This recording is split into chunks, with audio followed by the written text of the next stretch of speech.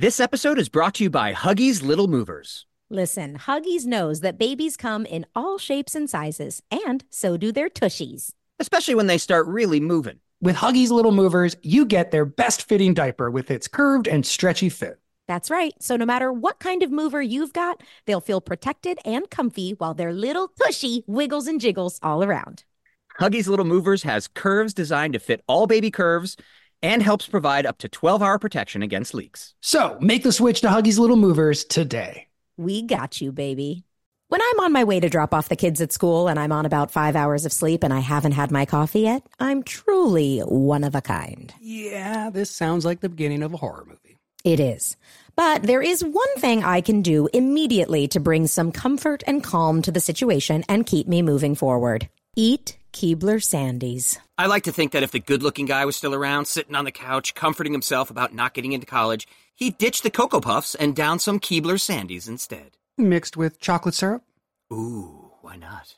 When you need a comforting moment for yourself, Keebler Sandies is the perfect treat to keep you going. Each Keebler Sandies shortbread cookie is baked to perfection by the Keebler elves for a light sweetness and a texture that melts in your mouth.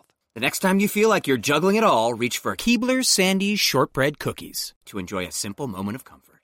It's time to tell our Pod Meets World listeners that if you're currently tuning in via headphones, it's time you take audio seriously and join the JLab family. JLab offers incredible sound for all of life's moments. It's tech done better. Consumers deserve better than the same old tech they've been stuck with. Instead of high price tags, everyone should have access to new innovations and products they actually want. So JLab thought, hey, why not do something about it? What are you waiting for? Get out there and join the JLab family. JLab.com. JLab, your kind of tech.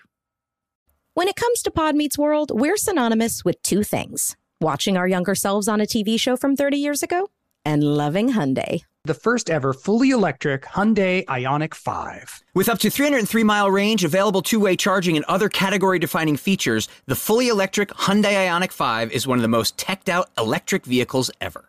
And as you know, we are tech heads. The standard ultra-fast charging capability gives you an 80% charge in just 18 minutes when using a 250-plus kilowatt DC fast charger. And with the available two-way charging, you can charge larger electronic equipment inside and outside the car, backyard or side yard. Hyundai, it's your journey. Learn more at HyundaiUSA.com. Call 562-314-4603 for complete details. 2024 Ioniq 5 rear-wheel drive has an EPA estimated driving range of up to 303 miles. Actual range will vary with options, driving conditions and habits, vehicle and batteries condition, and other factors. Available in limited quantities and select states only.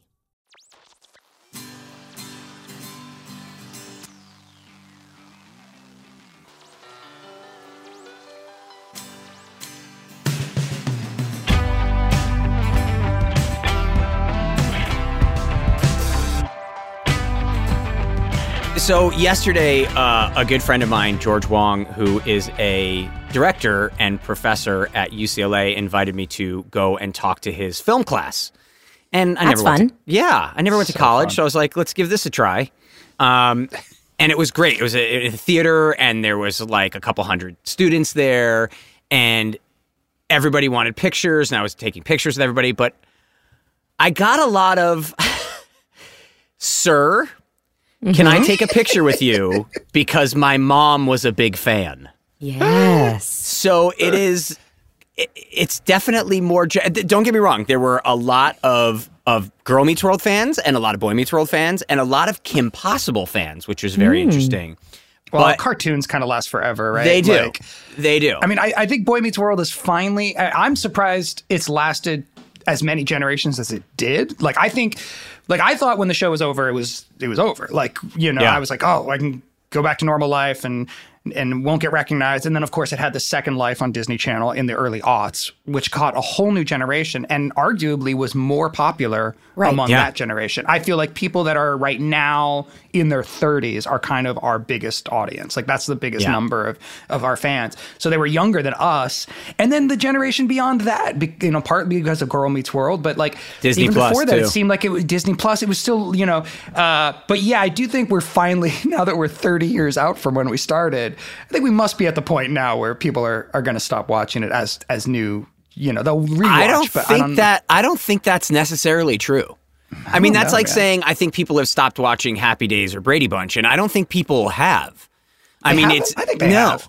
No, it might not be like it might not be the same thing where kids are sitting down and watching Happy Days, but it's still there. And again, with my I do Cameo, and I would say probably 50% of my cameos are for Boy Meets World for people under the age of 18. I'll tell you, we get a lot of emails from very young people. See? Okay. I think it's still going. Now, wait, you said something interesting, though, about it getting a second life on Disney Channel, which it did. Did it?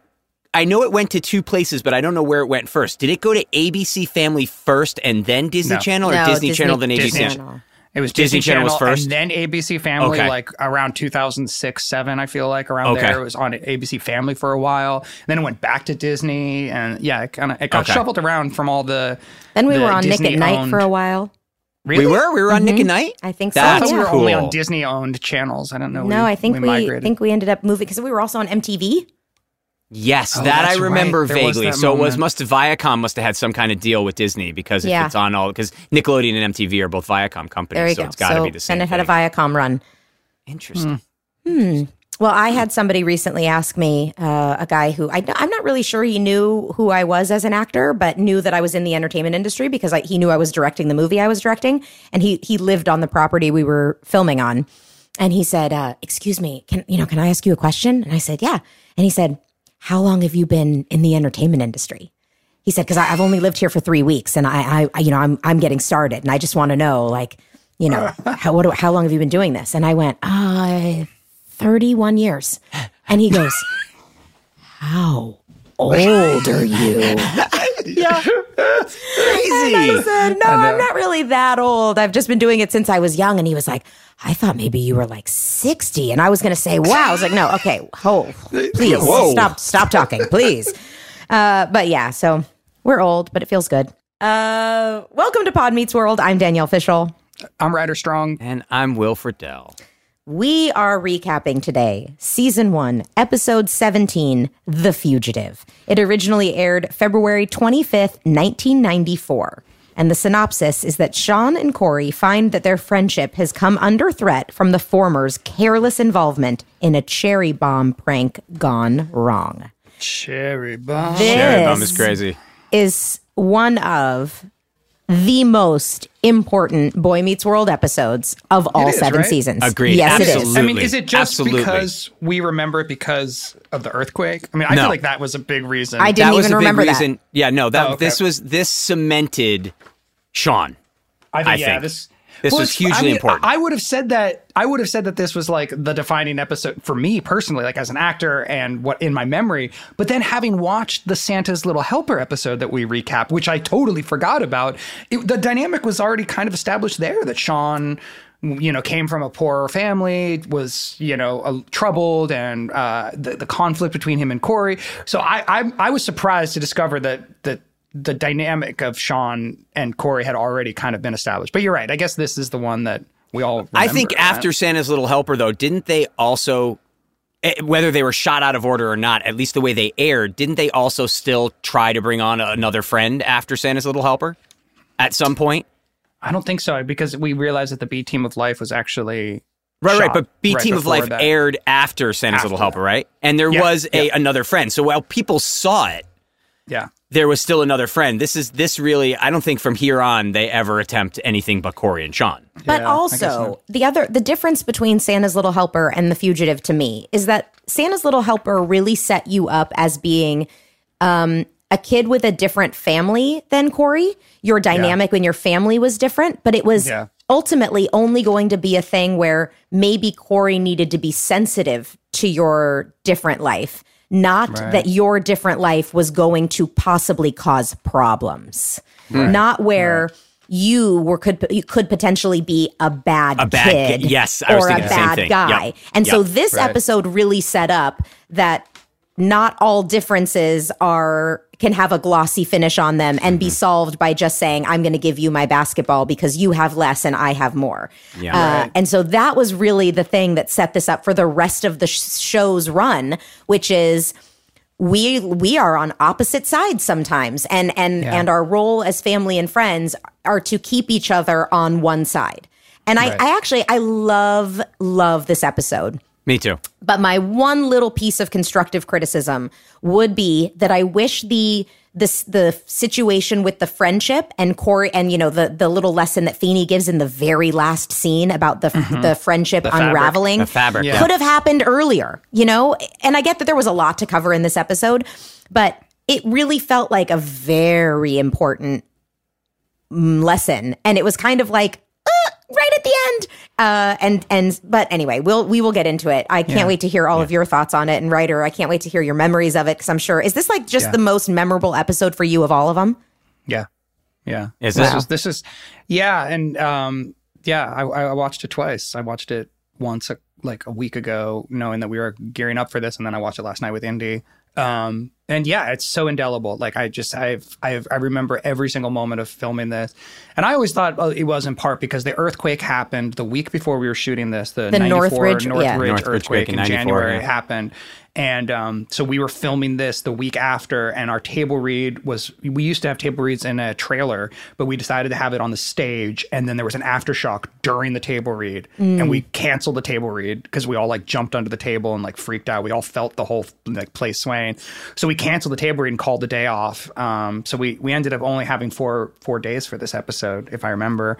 And yeah, so I think another reason that this episode is super memorable for me is that I had already become friends with Jeff Sherman, who wrote it, and I had already known, I knew that he was quote unquote the voice of Sean in the writer's room. That's what they called him, because a lot of times writers end up being sort of like the guy who, or the girl, or on our show mostly guys, who would say like they were like Minkus's voice, or they would come up with the good lines for Corey all the time. And I guess he was always coming up with the best lines for Sean, and we had become friends. So when he wrote this episode, he told me that he had written this episode basically for me, and had this whole idea of like, Sean being this fugitive and being on the run and how fun that would be. And so I don't know, I remember feeling like, I remember feeling special. I remember feeling like this was an episode for me to act, and for me for it to be about me, and my character. And I just remember being really excited. And then it felt right. Like I remember the dynamic, especially when we get to it, that scene with me and Ben in the classroom, that felt like a real shift for the whole show. And it kind of became a defining moment. Anyway, we'll talk about it. But yeah, so I totally remember this episode. As a podcast focused on reliving memories from our past, I can tell you firsthand, as you get older, your memory just isn't as reliable as it used to be. Yeah, if we didn't have Will here, there would be a lot of dead air. That is true, Robert. Well, guys, since I know you need a little help, you're going to love Legacy Box. It's the safest way to digitize your home videos and pictures, even when you think you don't have a way to watch them anymore. Oh, this is perfect, especially with Mother's Day right around the corner. It really is the perfect gift for the whole family, whether it's a sweet 16 or college graduation. First steps or performing a Backstreet Boys dance in between scenes on your childhood network sitcom, this is the way to reconnect with your history.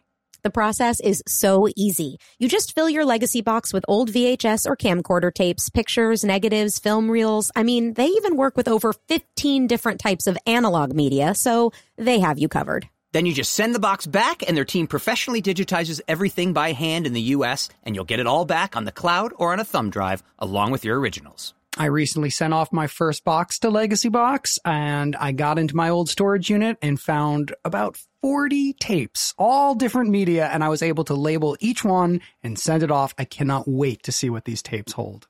Jensen and I also recently got some of his home videos digitized, and being able to hear his parents' voices again has been a real gift. So join over 1.5 million families that have trusted Legacy Box with their memories.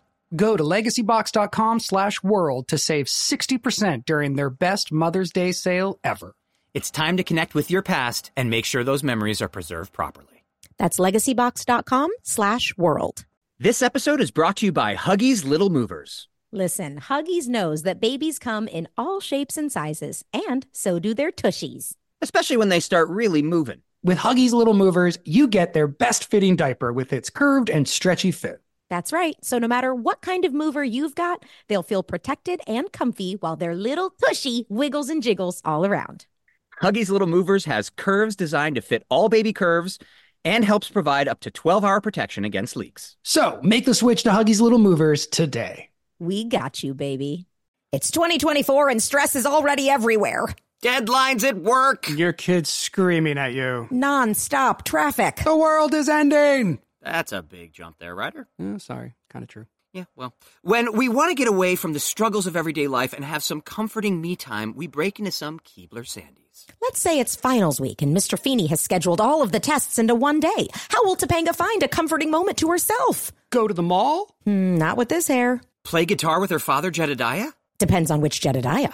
Bite into some delicious Keebler Sandies? Exactly. Keebler Sandies are buttery shortbread cookies made with simple ingredients. And each Keebler Sandies cookie is baked to perfection by the adorable Keebler elves for a light sweetness and texture that melts in your mouth. God bless those little Keebler elves. When you need a comforting moment for yourself, Keebler Sandies is the perfect treat that will keep you going.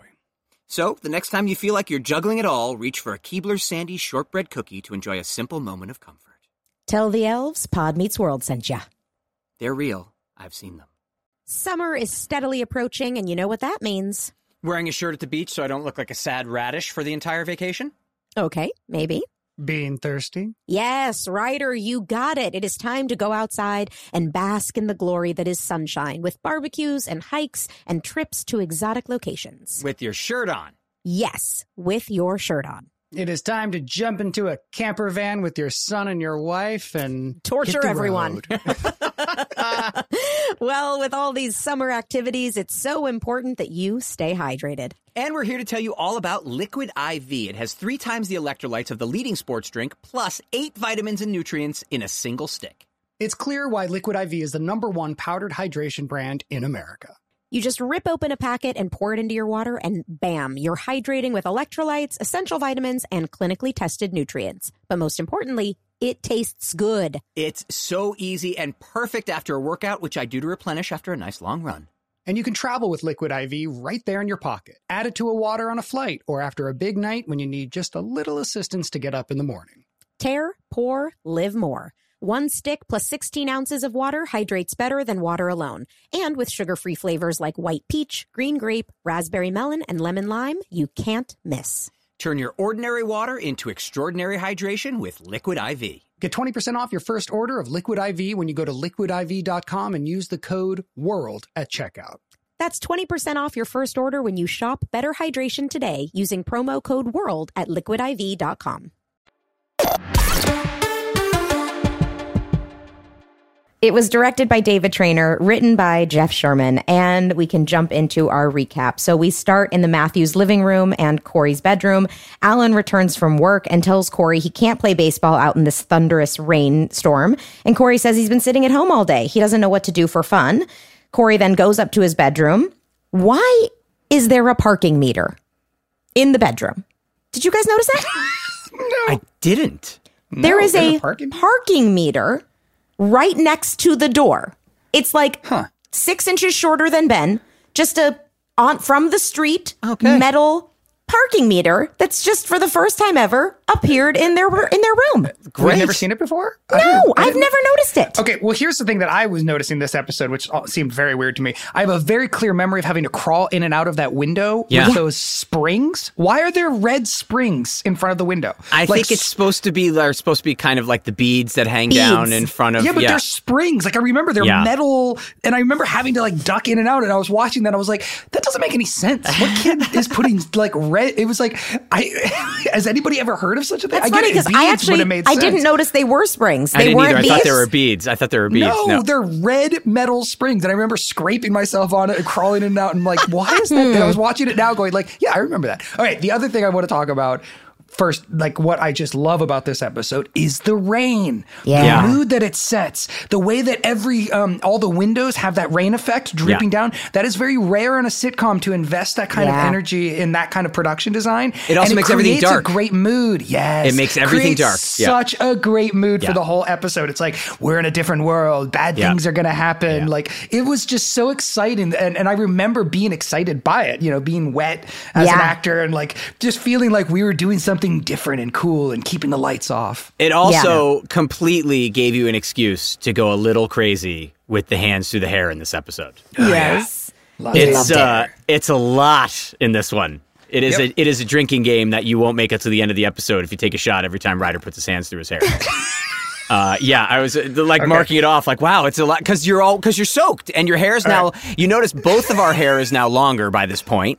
Yeah. So your hair is way in your face the whole time, and it's soaking wet. So the whole time you just keep going back, keep going back. Right. It's nuts. Well, when we reveal the parking meter, we also reveal Sean is in Corey's room. He is wet and frantic and says the cops are after him. We also see lightning strike and maybe so the cool. FBI. Maybe the FBI. Sean tells Corey he doesn't want to be involved unless he wants to be, and Corey says, "I'm in." And there's a real cool back and forth. It felt very single cam. I think that's one of the things I loved about this. And also, how often were we ever that far up into the set? That set? It was way deeper. Yeah. I mean, we have the scene with the bed out to do that coverage. Exactly. We had that scene with Will and Betsy up by the bathroom. That's one time it happened.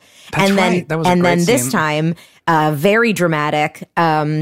You there. And so, it was cool to see us that deep into the bedroom set. And my favorite really part fun. of this whole thing, though, is this whole scene, this cold open is, don't turn on the lights because I'm in trouble.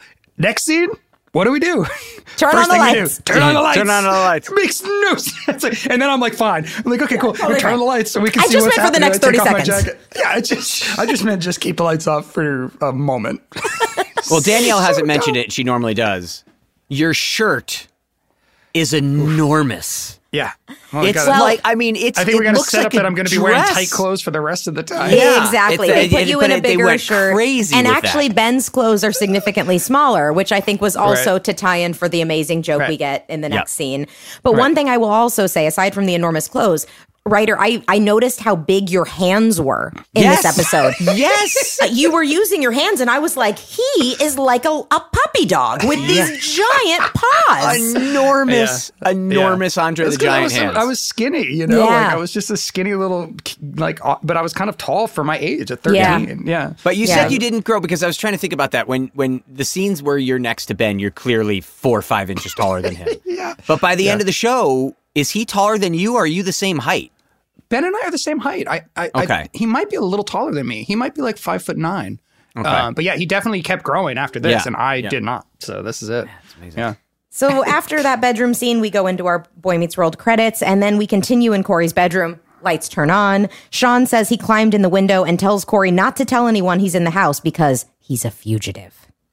Sean explains that he wanted to light a cherry bomb. It was in his pocket all day, begging him to light it and to blow something up. But then he panicked on K Street near Allen's store, and he lit it and threw it in the mailbox out of fear. Mm-hmm. I also like that right off the bat, the way they get it out, that you weren't going to hurt anybody. Yep, the save the cat moment. The absolute save the cat moment. Yes, as Ben says, why didn't you just throw it? And you said there were people around. I could have hurt somebody. Yeah, I could have hurt somebody. Which automatically sets the tone that this is not a kid you have to be worried about. Like, he's not dangerous. He's just the right amount of dangerous. Yeah. And it's funny, it reminded me of the when I'm talking about like having the cherry bomb in my pocket, like needing to light it. It's like the exact same thing with the burger when Minkus had his burger, it left his burger. It's like there's this weird like Sean is addicted to be bad. It's it's compulsive. It's a compulsive thing, which I mean I guess is kind of true for how kids feel. I don't know, but like I don't know if I ever felt that way as a kid. But it's funny that like it's written almost as if Sean is a victim of his own impulse. Like he can't control it. You know, it's not like it's also if he's conscious and he thinks about it, he wouldn't do this, but he can't help it. It's like, but it's also the way that they set it up and the way that you acted it was awesome. Where it was. You didn't have matches. You had no way to light it. Right. So the way that they set it up was the matches were right there. You found them on the street. So it was as if it was kismet. It was fate. You had to do it because it's, you didn't have any way to actually light them. You weren't fully It was impossible to for light you. this thing. Yeah. So that's a cool way that they wrote it where it's like, it's fate. Somebody put these in front of me. I had to do this. And then you're like, and then I didn't even know it was lit. I looked down and it's already sparking in my hand. So that whole kind of moment I thought was very well acted and also well written, where it's like it had nothing to do with me. I couldn't not do this. you guys probably wouldn't remember this, but I actually blacked out during run through with this scene. Like fainted? Yeah, I didn't. I ended up just sitting on the bed. But so what I remember happening is, if you notice as an actor, probably my weakness, but that also is kind of a strength, is that I don't really have control of my instrument. You know, like I'm kind of like, my voice is all over the place. My body's a little awkward. Like, and I was breathing so much in the scene that I hyperventilated. I was like breath acting. So I was like, and I just got so much that I like literally the world went black and I sat back on this and completely lost track of my pages and where I was. It was the middle of the run through. It was awful. Like I remember like kind of coming to and like calming down and everybody being like, it's okay. Let's just pick it up from, whatever, like David Trainer stepping in. But yeah, I had just like worked myself up so, like into the scene about like in a frenzy with my breath, like freaking out about talking to Corey and that I remember like my vision just going like turning black. Tunnel vision. I fell back on the bed and I got tunnel vision. I fell back on the bed and it was like, okay, let's calm down. Wow. But yeah, like I just never had control. Like I didn't know what I was, I was just like throwing myself. And this is something that I remember I used to do all the time too. Like this is why I was so bad at stunts. Like as an actor, it's like I couldn't pull back. Like you remember Will? I used to like always hurt people or hurt myself. Like I throw myself. I commit so wholeheartedly, like at my own peril and the other actors around me. It's awful.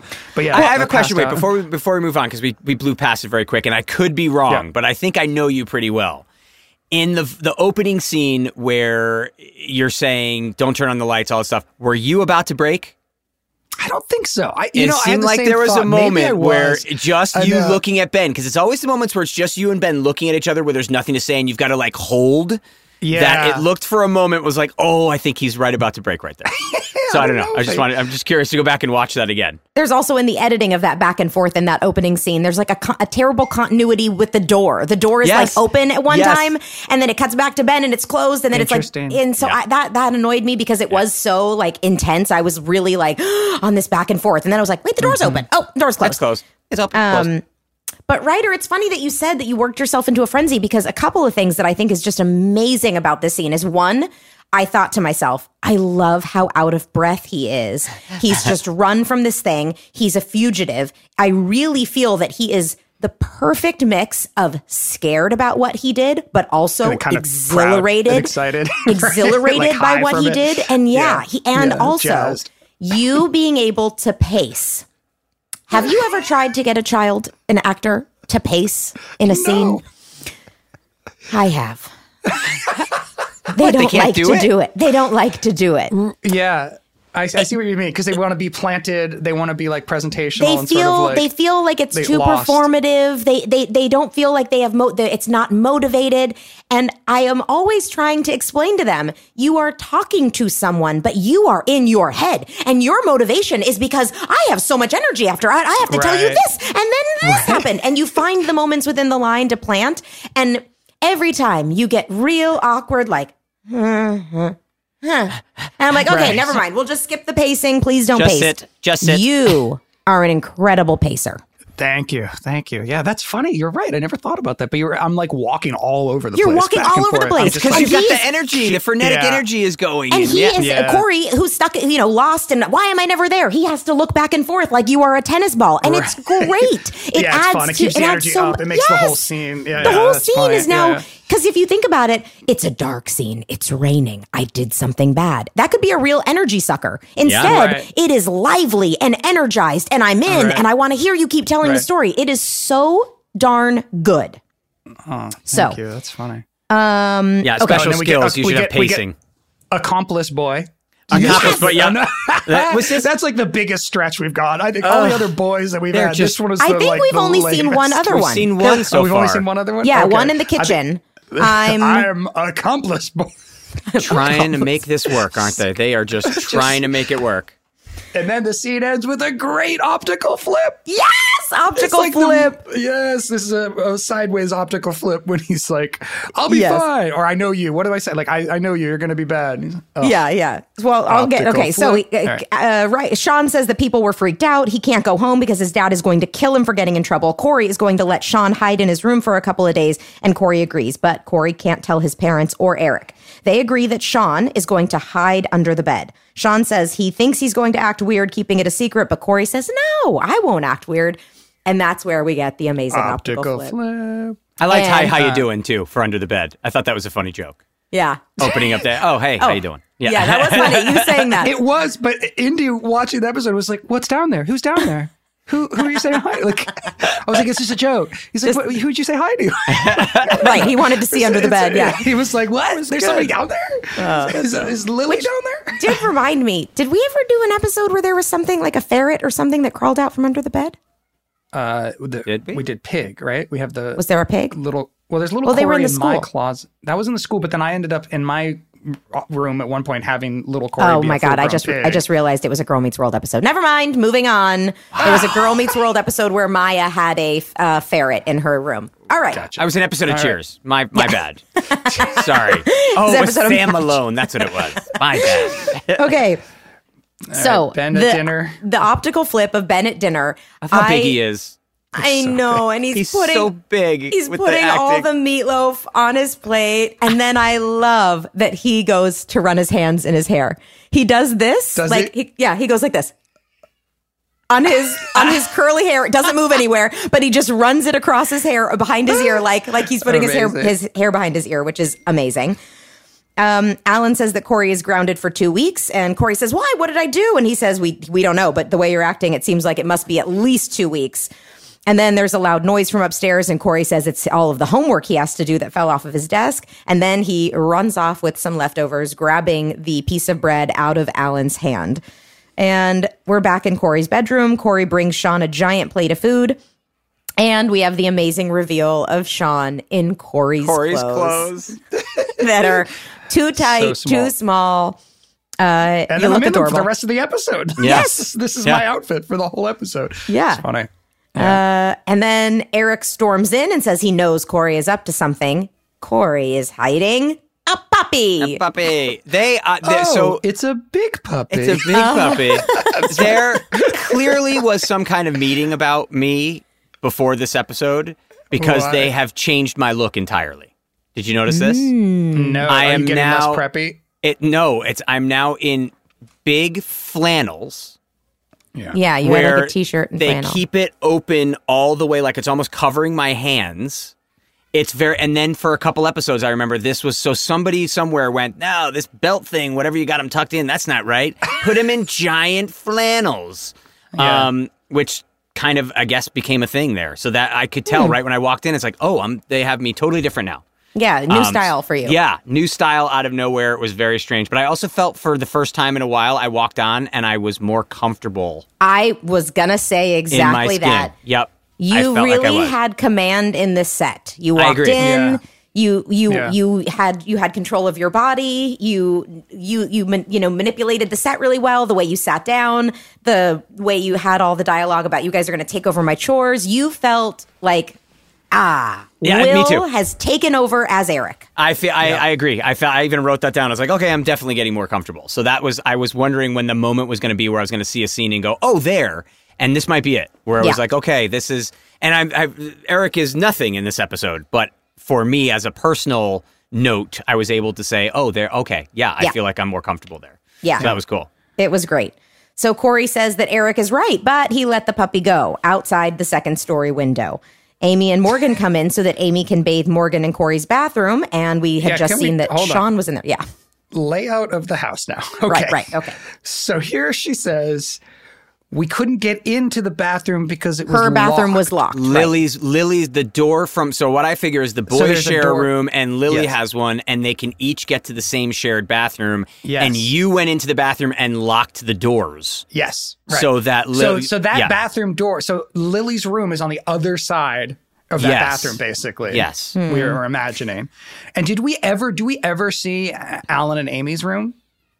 I don't think so. In the history of the show. No, I don't think so. No. Do we ever see Morgan's room? Do we ever see Morgan's room? No. Like, this is the only upstairs we ever get to see at the house, right?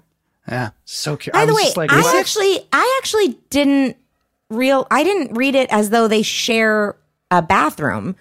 I thought it was that she has her own bathroom, but the door was locked. Remember as a kid, someone would like lock the door from the inside and then close the door, and you had a secret key that you would rest. She says up something top. to the effect of, "We couldn't get in from Morgan's side." Yeah, I forget how it's yeah. phrased exactly, but the implication is that they share the bathroom. Morgan and the boys share an upstairs bathroom, and her so that's side why I was was like locked. trying to imagine, because if you look in the do we ever see into the bathroom? Like, where's the other door? Yes, I mean, I don't know. we well, again, that we do episodes, because I specifically remember the one where Corey's staring in the mirror and I come in with the Mr. Potato Head, like you look like Mr. Potato Head. Okay. So we do scenes in the bathroom. And I wonder if there's two doors at that point. I don't remember, but I do remember Lindsay, by this point, playing Morgan, coming into that scene. So she comes into the bathroom with Corey and Eric. So I don't know if she comes in from the same side or if they allude to the fact that they share a bathroom. But all right, so we do end up seeing the bathroom upstairs. Yes, But other than yes. that, we never see. I don't think so. I don't think so, but upstairs of the we will Matthews find out house. via the there's emails. never an Alan and Amy scene, is there, up there? No, we never see their room. Interesting. Or Morgan. So we know stuff to Sean figure is out, guys. hiding in the bathroom, which is a big problem. But then, just at the right time, Sean comes back in through the window. So there's So there must be also a window out of the bathroom. there's a that I was window able out to- of the bathroom that I guess the goes same to the tree house. Or how do you Yep. get from that bathroom window to the second story window? You Yeah. Spider-Man scaled the house. I don't know. It's definitely the tree house, because I think when I'm running say away in other episodes with Mr. Turner, I end up dropping down from that tree in the backyard. He catches me, if I remember Okay. correctly. Like I'm trying to escape. But Yeah, you and that also would say make that sense. in this episode. You say, I climbed I the do? tree. I climbed the tree and went in and came in the window. Yeah, I mean, you say that. Okay. So it's, from the side yard. Great. I guess the tree and the tree matches up to the bathroom. The tree is big enough that it goes from the bathroom to also his bedroom, the front of the bedroom. Yeah. Okay. Yeah. So Eric sees Sean, but says he doesn't want to know what's going on, but he wants to Be bribed. yeah, His chores exactly. done. He decides to bribe them. They're going to do all of his chores. And at that time, Alan comes in, says it's time to take out the trash, and Corey volunteers. So then we are in Feeney's classroom. Wait, very and quickly, sorry. You say you don't like to do stunts, and it wasn't even a stunt, but the look on your face when you just drop out of frame, because you don't do it big. You just go, you like kind of your body, like Yeah. your bones just go water, and you just, Yeah. it was very funny. Later when I tuck under the bed, I like sort of And your slide feet under slide. just in time. Yeah. I was like, there's some like hijinks going on. You It's do. pretty It was fun. very- like some it's very farcical. farcical. Yeah, very farcical, But very the timing was tough, good but on yeah. this episode on all of those beats. I was like, oh, this is fun. And I it's cool. thought the same thing exactly. Me too. Yeah. Yeah, you And could have actually, easily not gotten a laugh on the fall. Like, it could have just been a Right. frantic fall. But the way you did it, you ended up finding a laugh where there Yeah. shouldn't have been one.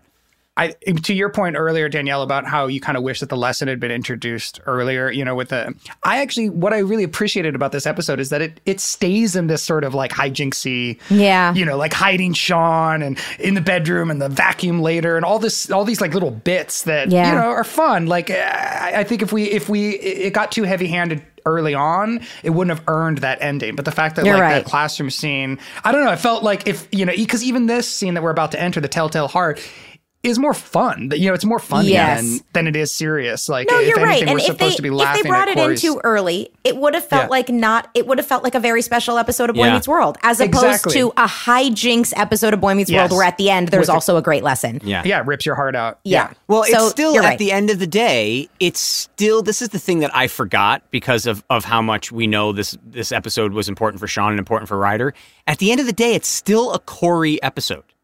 Yeah. It's still Corey about learning his about his choices. friendship and his choices and how he is in the dynamic of the friendship. And we're following Corey as he's hiding Sean, as opposed to following Sean as he's going through something, which Yeah. I thought was kind of an interesting way to write it, frankly. Yeah. Because it's still about Corey. Yeah. So yeah, kind of cool. All right, you're right, Ryder. I take back my original comment. Way to be Topanga- wrong, Danielle. I was wrong. I'd like to issue a public apology, not just to Ryder, but really to Boy Meets everybody. World fans everywhere. How many lines do you have in this episode, Danielle? This is I it, right? don't You have know, but like I this? actually forgot I was in this episode altogether. And then when I saw myself, I was like, oh, I'm actually in this episode?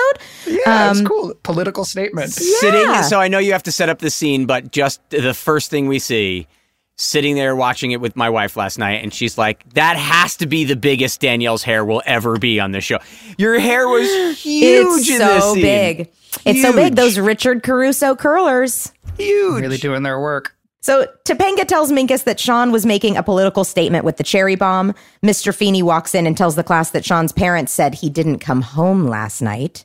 And he alludes that maybe Corey knows where Sean is. And then Corey reveals he knew exactly where the bomb was set off. And Minkus spells a conspiracy and a cover-up.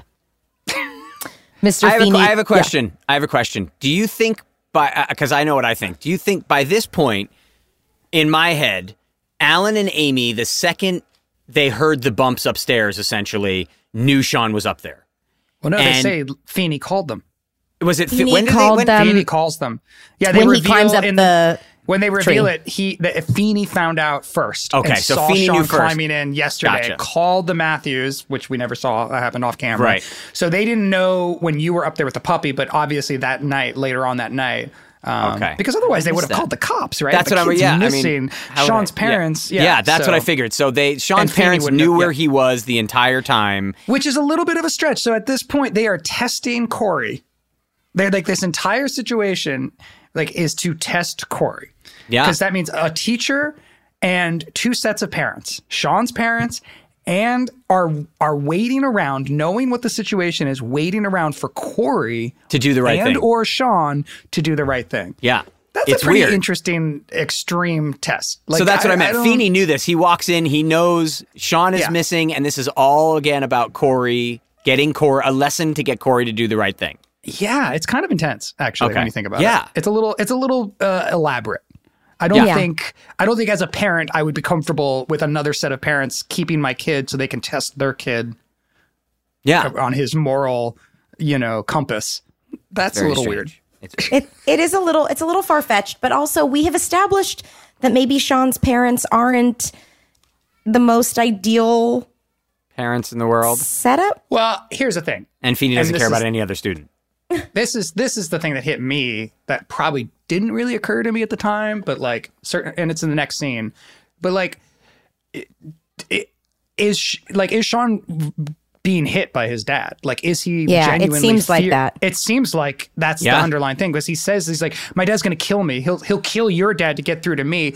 And it's such a genuine fear. And that Sean's willing to run away from his best friend and his friend's parents and go to school to sleep on the ground. I was like, oh, this is darker than I thought. This is this is probably a kid who's genuinely scared of one of his parents or both of his parents in a way that we don't have to say on the show, but I think probably, a lot of kids watching would have related to in a very, in a sense of abuse, I need to get away from my parents. And you know what else it made me think of is whether or not they let your parents know that you were there and it was, you know what, keep him.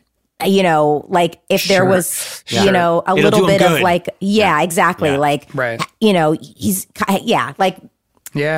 Oof. That's kind of what I thought. But which again, is completely different to when they actually later cast Chet. Right. Because they cast kind of a big teddy bear who might have always made the wrong decisions or might always be looking for the next kind of, but nothing about Blake came off as he would have been physically abusive. Right. He wasn't intimidating. So it's interesting how they the character obviously changes as they move forward. But I thought the same thing. I was like, wow, is he staying away because he's going to actually get the hell beat out of him? I mean, it's I think so. I think it was an underlying I choose to believe, having watched it now, I'm like, the intensity of my emotions, especially in the next scene and then the last classroom scene, I was like, wow, we'll get to it. But yeah. But doesn't, I mean, again, not to take it to a whole different place, but then it doesn't, don't you think with the character, the way they've set up Alan, if Alan knew that Sean was getting actually physically hit, don't you think Alan would have done something? Yeah, I mean, I think, here's the thing. I think the show's kind of having it both ways, right? It's implying that my character might be overreacting and that my dad, quote unquote, going to kill me is metaphorical hyperbole. And just hyperbole. Right. But I also think that for a lot of people who are spanked or, smacked around by their parents and in a way that they rationalize and that parents don't think of as abuse, which I think still continues to go on, and certainly was happening to a lot of families. I think that this storyline would have spoken to those kids and to those families and would have directly addressed that issue, because I definitely think that, yeah, I mean, if we had said out loud, like, oh, my dad is going to hit me, then it would have become a very special episode, which we did do later. We did an episode about child abuse with Ariana Richards. Yeah, exactly. So by not saying that, but by implying it, it's sort of like the show can have it both ways, and it can speak to that issue without having to really address it head on. And I think that was really kind of cool. Like watching it this time, I was just struck by how emotional my character was, like how sad my character was and how scared my character was. And it seemed severe to me. It seemed extreme. It didn't seem like this is a kid just worried about getting in trouble. It seemed like this is a kid contemplating completely running away from his home life because his home life sucks that bad. And we didn't even have to do that much about it. We didn't have to discuss it too much, but it just struck me as very severe. And that's kind of cool. I think that's part of the reason why people relate to Sean, like why people have said to me over the years, like your character felt like something slightly different on this show. And it felt like I could relate to that character more than I could relate to the Matthews. Sure. I think there's a lot of people out there who felt that way. Yeah. Yes. This episode is brought to you by Huggies Little Movers. Listen, Huggies knows that babies come in all shapes and sizes, and so do their tushies. Especially when they start really moving. With Huggies Little Movers, you get their best fitting diaper with its curved and stretchy fit. That's right. So no matter what kind of mover you've got, they'll feel protected and comfy while their little tushy wiggles and jiggles all around. Huggies Little Movers has curves designed to fit all baby curves and helps provide up to 12-hour protection against leaks. So make the switch to Huggies Little Movers today. We got you, baby. It's 2024 and stress is already everywhere. Deadlines at work. Your kid's screaming at you. Non-stop traffic. The world is ending. That's a big jump there, Ryder. Sorry, kind of true. Yeah, well, when we want to get away from the struggles of everyday life and have some comforting me time, we break into some Keebler Sandies. Let's say it's finals week and Mr. Feeney has scheduled all of the tests into one day. How will Topanga find a comforting moment to herself? Go to the mall? Not with this hair. Play guitar with her father, Jedediah? Depends on which Jedediah.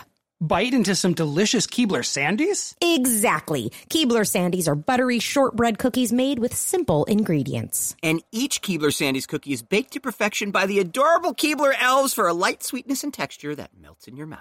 God bless those little Keebler elves. When you need a comforting moment for yourself, Keebler Sandies is the perfect treat that will keep you going. So, the next time you feel like you're juggling it all, reach for a Keebler Sandies shortbread cookie to enjoy a simple moment of comfort. Tell the elves Pod Meets World sent ya. They're real. I've seen them. This show is sponsored by BetterHelp. Okay, guys, I have something to get off my chest. All right, go for it, Danielle. This is a safe space. Yesterday, I was driving my kids to school, and I saw someone driving next to me, and they were eating tacos. Okay. Tacos? Come on, that's not driving food. It's so messy. It's totally impractical. Did I say they were hard tacos? Because they were. I mean, imagine the cheese in this man's lap. I'd rather not. And can I suggest maybe less coffee in the morning or talking to someone about it? Listen, we all carry around stressors, from big life events to things as small as driving tacos. And as you heard, we can keep them bottled up and then it can start affecting us negatively. I've found myself in therapy at many points in my life, and it's helped my ongoing struggles with anxiety tremendously. I mean, there's been times I can't leave my house even, and being able to talk it out and have a professional suggest methods to cope, it's meant the difference in my mental health journey.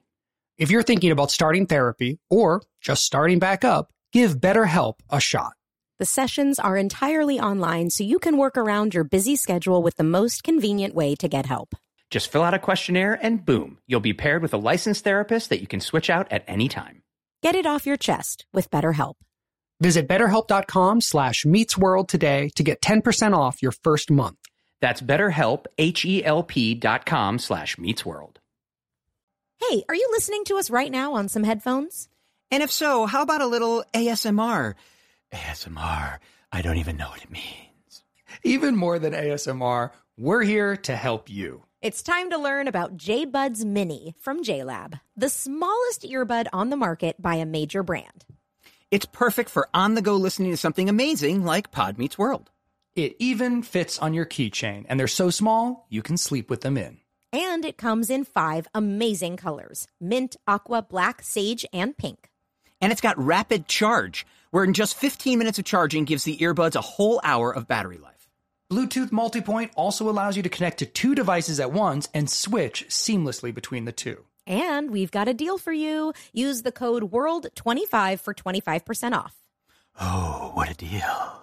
Visit jlab.com now to find your kind of tech. And remember, WORLD25 for 25% off.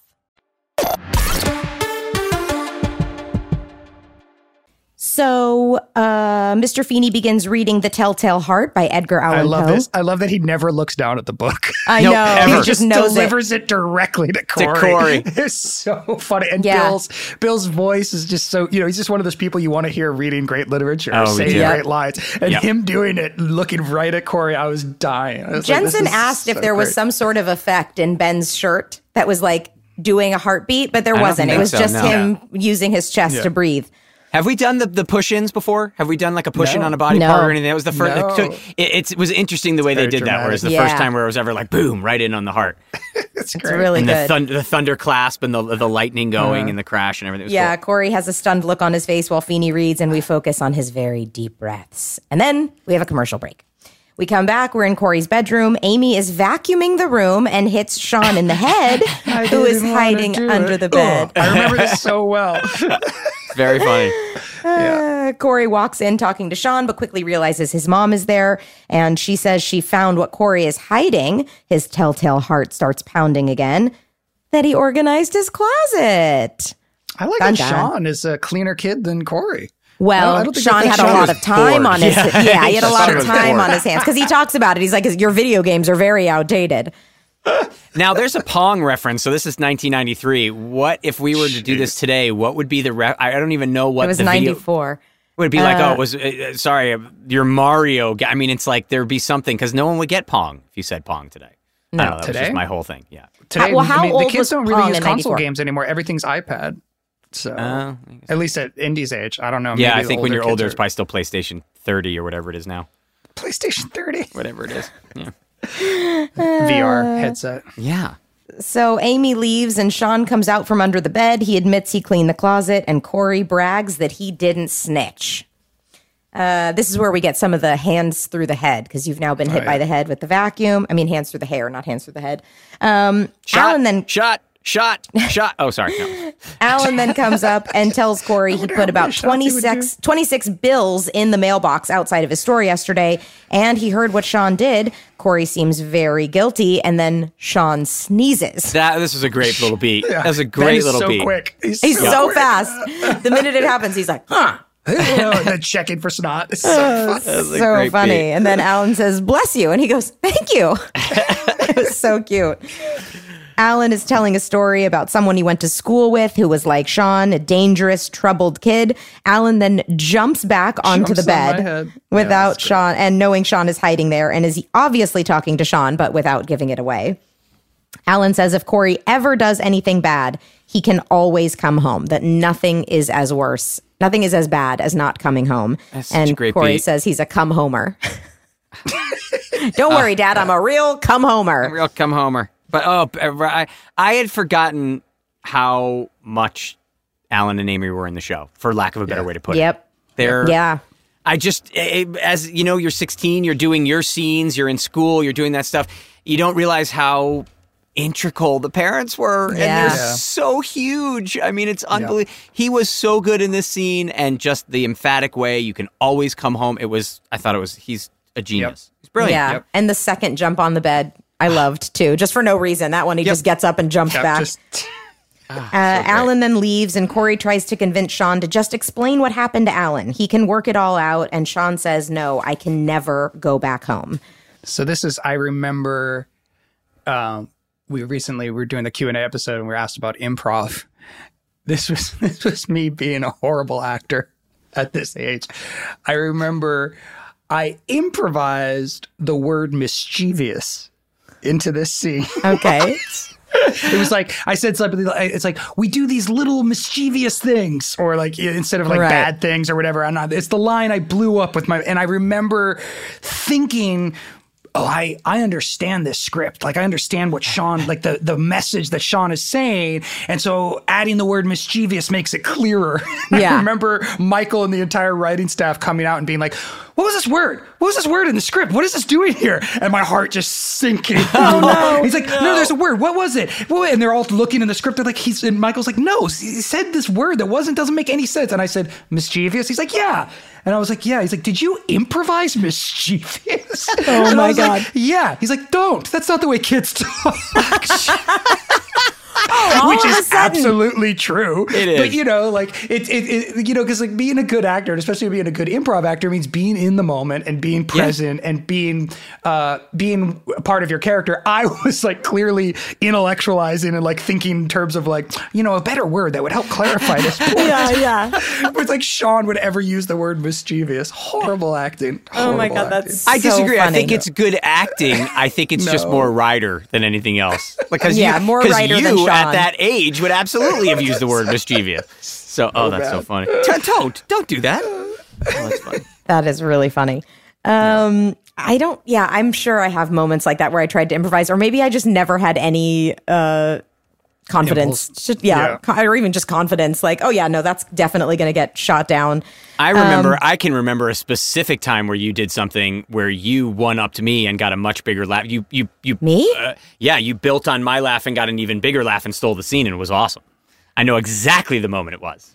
We can wait 14 years to get to it if you want, or we could talk about it now. No, let's just wait 14 years. It was the episode, the black and white episode where we go back to Casablanca. Yeah. Uh-huh. And I'm sitting across the desk, and you come in to hire me, and you're like, tell it to me straight, stupid, or something like that. Right. And I say something, and I put my hand on the desk, and you had never done this before, but in front of the audience, you then say it back and put your hand in front of mine, and it just the way you did it built on my laugh and got a much bigger laugh. Wow. So there were times you did stuff, Danielle. Don't sell yourself short. I can remember several of them, but that one always jumps into my head. Yeah. Well, thank you. I can't wait to watch that. Okay, we'll get to that I'll be 63. 2068. So Corey calls for Alan, but Sean bolts out the window. Alan sees Corey yelling Sean's name out the window. This kind of bummed me out. This kind of bummed me out for Sean, even though I think, Corey was... Too. I was like, that sucks, man. Yeah. Why'd you do that to your friend? Yeah. But to me, it spoke to the severity of Sean's fear. You know, like that's why I couldn't get over this episode. I was like, really, dude? You'd like it's that big. Bad? Yeah. It's that big of a deal that you're gonna avoid your parents? Like, it seems like, it is. Seems like, yes, it really was that bad. So then we are in the Matthews kitchen. Corey tells his parents Sean is gone, and he admits that he was hiding him under the bed. His parents continue to pretend they didn't know, ish. Then, of course, they admit that they knew the entire time that Sean was hiding. Mr. Feeney saw him sneaking in and called them. And Corey then says, well, you didn't tell Sean's parents, did you? And they say, of course we told Sean's parents, but he knew that he was safe in our house for the time being. Alan then says that Sean has some rough edges and he can go one of two ways. Alan admits he was like Sean as a kid and he had a best friend like Corey.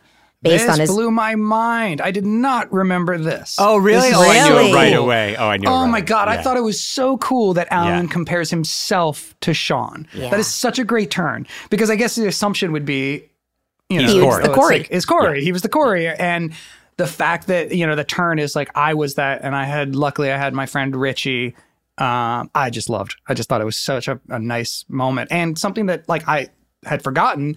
And I don't know if we do this again where Alan identifies with Sean, because that's a cool touch. I don't know if they do it. Remember the cult episode, and there's a bunch of different ones. Well, I remember him standing up for me in the cult, but I think there's a couple times he identifies with that's the so kind cool. of You know what's really cool about it is that it humanizes and doesn't otherize. We have sometimes given the show a little bit of crap for otherizing nerds, and the way we've talked about it.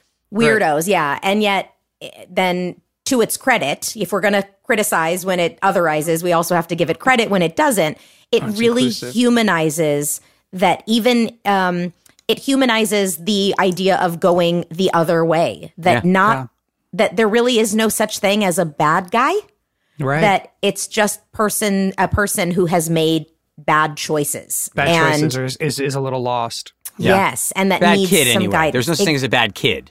Right. Which I think isn't, which, you know, it's, you can still go either way. And again, Rusty just killing it. I mean, he's so good. Which, maybe, speaking of bad kids, maybe this is a good time for a little too much shirts. Yes, except you have a great kid. Let's play it. Ended up not talking so much about, we didn't talk so much about the episode as whether Indy thinks he's a good influence or a bad influencer.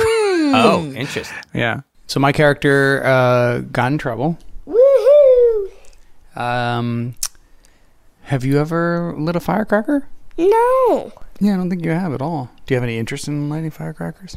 Dad, you seem like you don't even know me. What does that mean? I love lighting firecrackers, but I've never done it. Do you think you are a good influence or a bad influence on your friends? I don't know. Are you the one that says, let's break the rules and do something bad here? Or are you the one who says, whoa, stop what you're doing because we got to follow the rules? Some people say they want to break out of school. What? And they draw plans for it. And once, this girl, she actually went out of the school. She dug a hole. Wait, what? Under the fence. Yeah, she dug a hole and went under the fence out of the school. Did she get caught? Yeah, she went back in.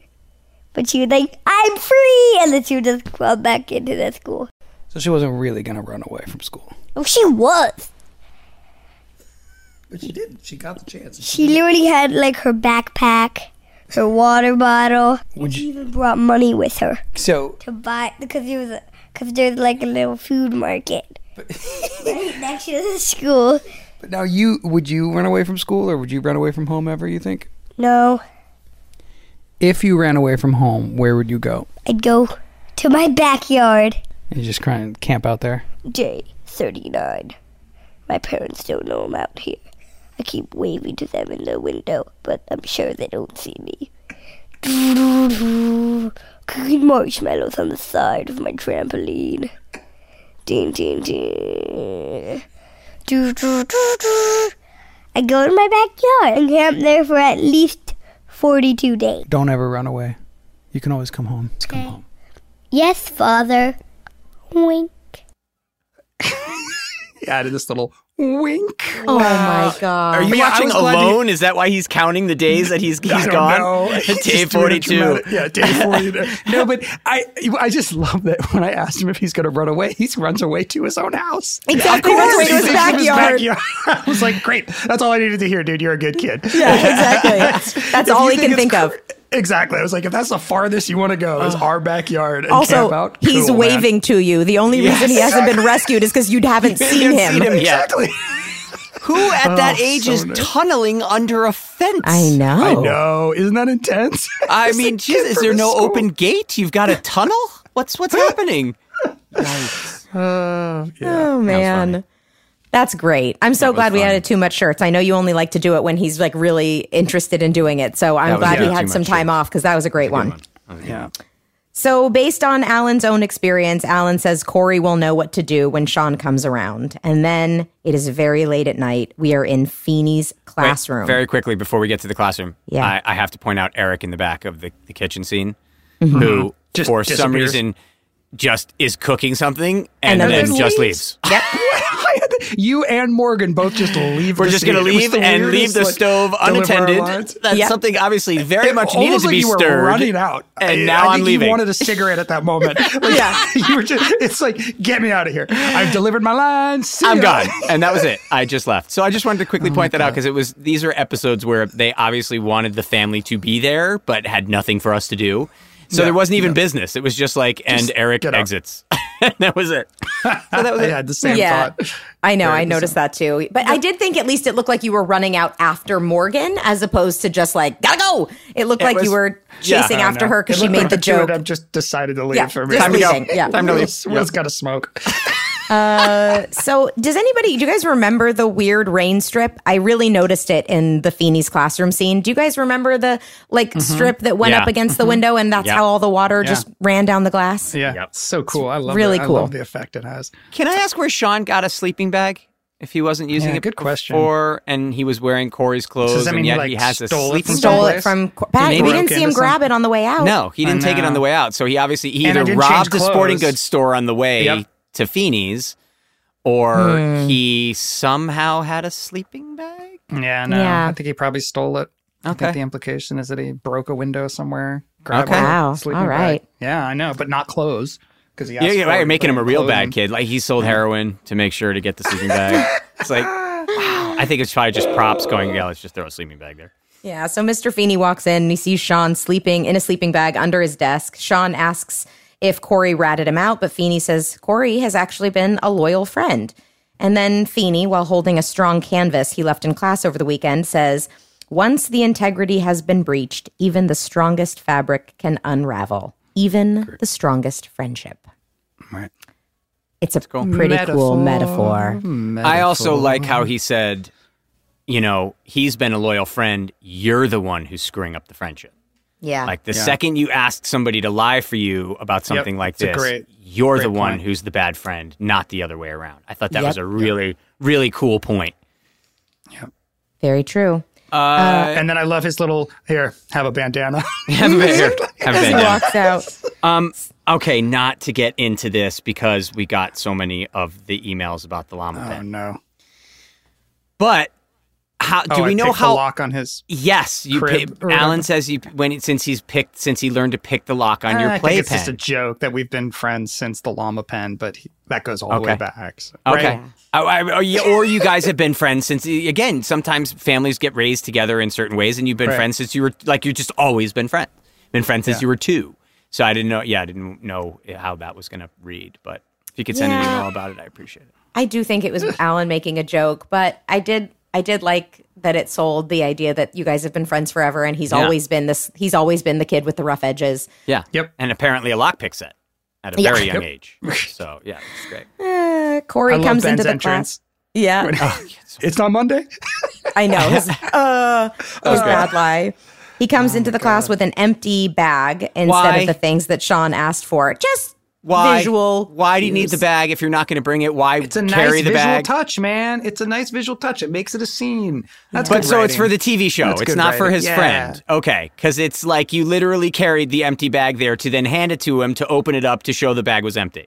Yeah. Yeah, I think it's a nice dramatic touch. Yeah, I Okay. get what you're saying. It's a cheat, but I thought I think it's nice because then I get to react to it. Yeah. As opposed to like I didn't bring you anything. You know, if you can tell something visually, I or guess with action, it just it's seems a always little. better than It seems a dialogue. little ridiculous. Let me go get an empty bag and bring the empty bag in with me. I see know. both sides. I didn't feel like, hey, that's not logical, but I did appreciate the visual touch of it. I did. Yeah, I got the visual. It just didn't make a lot of sense to me. But anyway.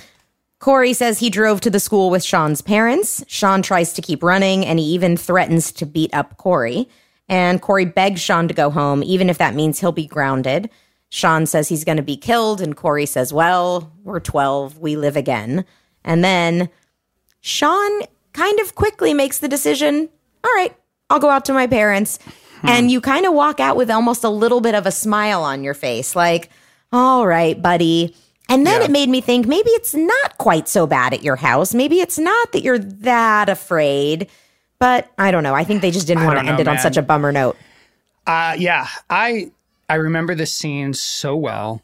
I This remember, yes. Yeah. And I remember Ben being very, very excited to do this scene. Mm-hmm. Very nervous about it in a good way. Excited more than nervous. But like, I think this was the first time that Ben felt like he got to do drama on our show. And you can see it in his face. Like he is so present and he is so Both of you are. confident. Like he is so confident in his like, no, I'm just going to stand here until you have to beat me up to get me out of the way. Yeah, And he says, it's wipe the floor with me. He's a rock. He's a rock. And I remember Ben and me both like pulling each other aside and amping up for this scene.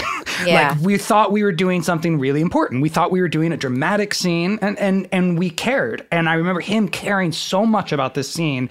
And that there's a moment in this scene that I was like kind of taken aback by. And I remember the switch, which is he grabs me and we're almost like in this physical confrontation. And my line is, what do you want from me? And I think I had been reading it like confrontation. Like, what do you want from me? Like we were sort of going at it still. And instead, what ends up happening is I like have this really kind of sad, what do you want from me? And it's like, oh, that's like the most Sean Hunter moment of all, right? Like this, whereas like it's going to be internal sadness as opposed to external confrontation. And it's like, and that's what I mean, like the depths of Sean's home life in this scene. Like when he says, they're going to kill me. It feels like, I don't know. For me, I was watching this going like, oh, wow, this feels way more severe than it probably should be on a sitcom. Yeah. But yeah, you're right. Then it kind of wraps up really quickly and it's fine. And then we see me in the next scene. I'm happy and I just got grounded and everything was okay. But these little glimpses that we get in these moments of like drama, it's pretty intense. I thought I'm you and curious Ben to see were how great it plays in out this the scene. rest of the scene. Both of you were great in this scene. I mean, Absolutely. It did take the whole relationship to a whole different level. You kind of, again, you saw it a little bit with the Santa's Little Helper, but this was a totally different dynamic. But again, that was all confrontation, right? That was all like screaming at each other and throwing the basketball. And this like reaches this weirder point where it's like it stops and we sort of aren't in confrontation anymore. And we just have to sit with our emotions and our relationship and make a decision. Like, okay, Corey, you're right. You've won this argument because you're just such a good friend. And like, there's no denying it, I don't know. It's nice. That's great. It's a really great scene. Yeah. Agreed. And then we are in the Matthews living room. There's a knock at the door. Corey asks, what day is it? Amy says, it's the 19th. Corey knows it's Sean. He freaks out, opens the door, and the no longer grounded Sean is standing there free after a month of being grounded. And we see the famous handshake. Yeah. So much fun. And then I go to the TV. I love that moment. Like, you go to the TV. Amy is on the computer with a truly tragic line, which is, I've got 5 more numbers to enter on this spreadsheet. For the I've got you computer make. She's got a computer make on the machine. Oh ding, my God. 5 more numbers in this spreadsheet. In this abacus. Yeah. I just gotta. It is so just it's all set up for everything, right? Like the game. It's triple overtime. I've Triple got these overtime. things. And you're on the phone with the girl, of course. 50 Finally times. says yes. Well, you say like I almost had her, which is I got her. almost trapped her in my claws. So weird. And It's then so weird. the power goes out. And everyone panics. I didn't save my dolly's hair. I don't get to have the date. The triple overtime. Amy asks if Alan paid the electric bill, and he says, of course he did. On Cherry Bomb Day. I thought it was a very cute. I thought that was really set up very well. And then Sean jumps Good night, up. You everybody. see him at the door. What is that? Who did that? Somebody said that? Some famous person said goodnight, everybody? It I feels think like, it was Johnny Carson, maybe? Yeah, Johnny Was it Carson. Johnny like Carson? that? See, I had no idea. They had to tell me how to say that. Yeah. Like what, Good probably night, the everybody. first take was just like, good night, everybody, or whatever. Yeah. But they were like, no, it's a bit. Do a whole thing. Like, good night. And I think I do it a couple times. I think there's another episode I do the exact same thing. Yeah. I feel like this repeated. Yeah. You're great. You're great in this episode. Really, truly a great episode writer. Yeah. I mean, Super important. Defining Really episode important. for our show and for Sean. Yeah. absolutely. Really defining episode for the show. Yep. I mean, the next episode we get like this is the last one of the season, which is where Topanga and Corey do their sock. Well, if Basketball, I Disney feel Plus like- is right, which they haven't been in the past, that's not the last episode of the season. It's it's the not. second to last episode of the season. Boy Meets Yeah. Girl is the name of the episode, and it's the second to last episode of the season. So Interesting. I don't know Okay. if that's another Disney Well, Plus I feel like that's mix-up. the next sort of defining episode of our show where we Oh, see yeah, the yeah, characters yeah. That come to was- life, where it's like, Yeah. oh, this is what the show's going to be. It's like Yeah. this one, Corey's Alternative Friends, that last episode, I'll be really interested to see, Will, if in every episode from here on out, you are as comfortable in your skin as you were in this episode. I wonder if this was the real turning moment where you were like, I got it. I hope so. It was the earthquake, man. It was It the was the earthquake, or it was the change of You're clothes. California now. Oh, it was the change of clothes. It was the change of clothes. Yeah, no, that earth. And we just talking about the earthquake again. That whole week was aftershocks. Yeah. So we didn't you shoot never in front of an knew. episode, or in front of a live audience, I don't think, with this episode. No, because of the everything was earthquake. broken, was and there was, all- and yeah. you're also all of a sudden on a set and firmly aware that you are standing underneath lots of hanging lights and heavy stuff. Oh my God. Yeah. I remember being terrified of that. People being like, actually, this is one of the safer places to be, which I don't know if that's true or not. But I guess whole room everything would is start chained. All the shaking. lights were chained. Do you remember? Yeah, yeah. Like they weren't just clipped up. They also had Yeah. metal chains to everything. And But then you there's a just look up catwalk and see above us. all this swinging stuff. It's like in the horror movies where all of a terrifying. sudden you're just around swinging blades everywhere. It's like, oh, everything here can kill me. So that was to do this show and this performance for especially I would say the three of you, you and Ben and Rusty, to do this week, which was arguably one of the most uncomfortable weeks of my life. So I have to imagine it was for everybody else because the whole ground was shaking randomly all the time. Yeah. Is pretty impressive. The house the way we were around. living in at the time moved off the foundation. Yeah. Oh my God. It's nuts. Yeah. It was pretty crazy. It was quite an earthquake. So going back to what we were talking about with the final episodes of the season, the final episode of season 1 is called I Dream of Feeny. And the second to last episode, at least as far as Disney Plus is concerned, is Boy Meets Girl. So we will double check to see if Disney Plus is right or if we need to go back to the DVD order. I Dream of Feeny, the one where he's like, Ben thinks he puts a curse, Corey thinks he puts a curse on Feeny, and Feeny's like starts showing up everywhere. Yeah. Yes. It's like, That is that one. It is, okay. Wow. And I just got word from Tara that Disney Plus is right. That is the correct order. So it is not that Boy Meets Girl is the second to last episode of the season. We will get to that. But our next episode that you will hear us recap is season 1, episode 18. It's a Wonderful Night, which originally aired March 11th, 1994.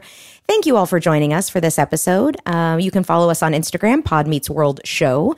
You can also send us emails. We've given you lots of things to email us about. podmeetsworldshow@gmail.com. And as always, we have merch. podmeetsworldshow.com.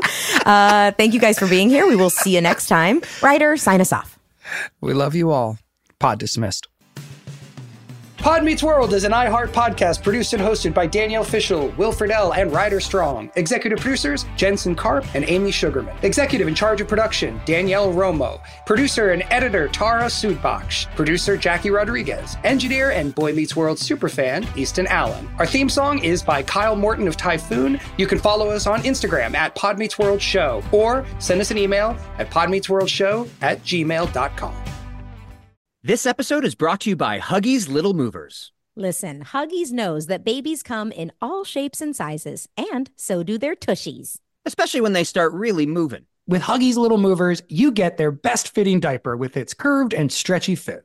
That's right. So no matter what kind of mover you've got, they'll feel protected and comfy while their little tushy wiggles and jiggles all around.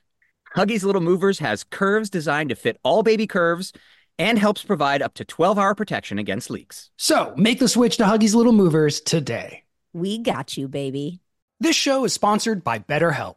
It's a simple truth. No matter who you are, mental health challenges can affect you, and how you manage them can make all the difference. That's why everyone should have access to mental health support that meets them where they are and helps them get through. BetterHelp provides online therapy on your schedule. It's flexible, simple to use, and more affordable than in-person therapy. Connect with a licensed therapist selected just for you. Learn more at BetterHelp.com. That's BetterHelp.com. When I'm on my way to drop off the kids at school and I'm on about 5 hours of sleep and I haven't had my coffee yet, I'm truly one of a kind. Yeah, this sounds like the beginning of a horror movie. It is. But there is one thing I can do immediately to bring some comfort and calm to the situation and keep me moving forward. Eat Keebler Sandies. I like to think that if the good-looking guy was still around, sitting on the couch, comforting himself about not getting into college, he'd ditch the Cocoa Puffs and down some Keebler Sandies instead. Mixed with chocolate syrup? Ooh, why not? When you need a comforting moment for yourself, Keebler Sandies is the perfect treat to keep you going. Each Keebler Sandies shortbread cookie is baked to perfection by the Keebler elves for a light sweetness and a texture that melts in your mouth. The next time you feel like you're juggling it all, reach for Keebler's Sandy's Shortbread Cookies to enjoy a simple moment of comfort. When it comes to Pod Meets World, we're synonymous with two things: watching our younger selves on a TV show from 30 years ago and loving Hyundai. The first ever fully electric Hyundai Ioniq 5. With up to 303-mile range, available two-way charging, and other category-defining features, the fully electric Hyundai Ioniq 5 is one of the most teched-out electric vehicles ever. And as you know, we are tech heads. The standard ultra-fast charging capability gives you an 80% charge in just 18 minutes when using a 250-plus kilowatt DC fast charger. And with the available two-way charging, you can charge larger electronic equipment inside and outside the car, backyard or side yard. Hyundai, it's your journey. Learn more at HyundaiUSA.com. Call 562-314-4603 for complete details. 2024 Ioniq 5 rear-wheel drive has an EPA estimated driving range of up to 303 miles.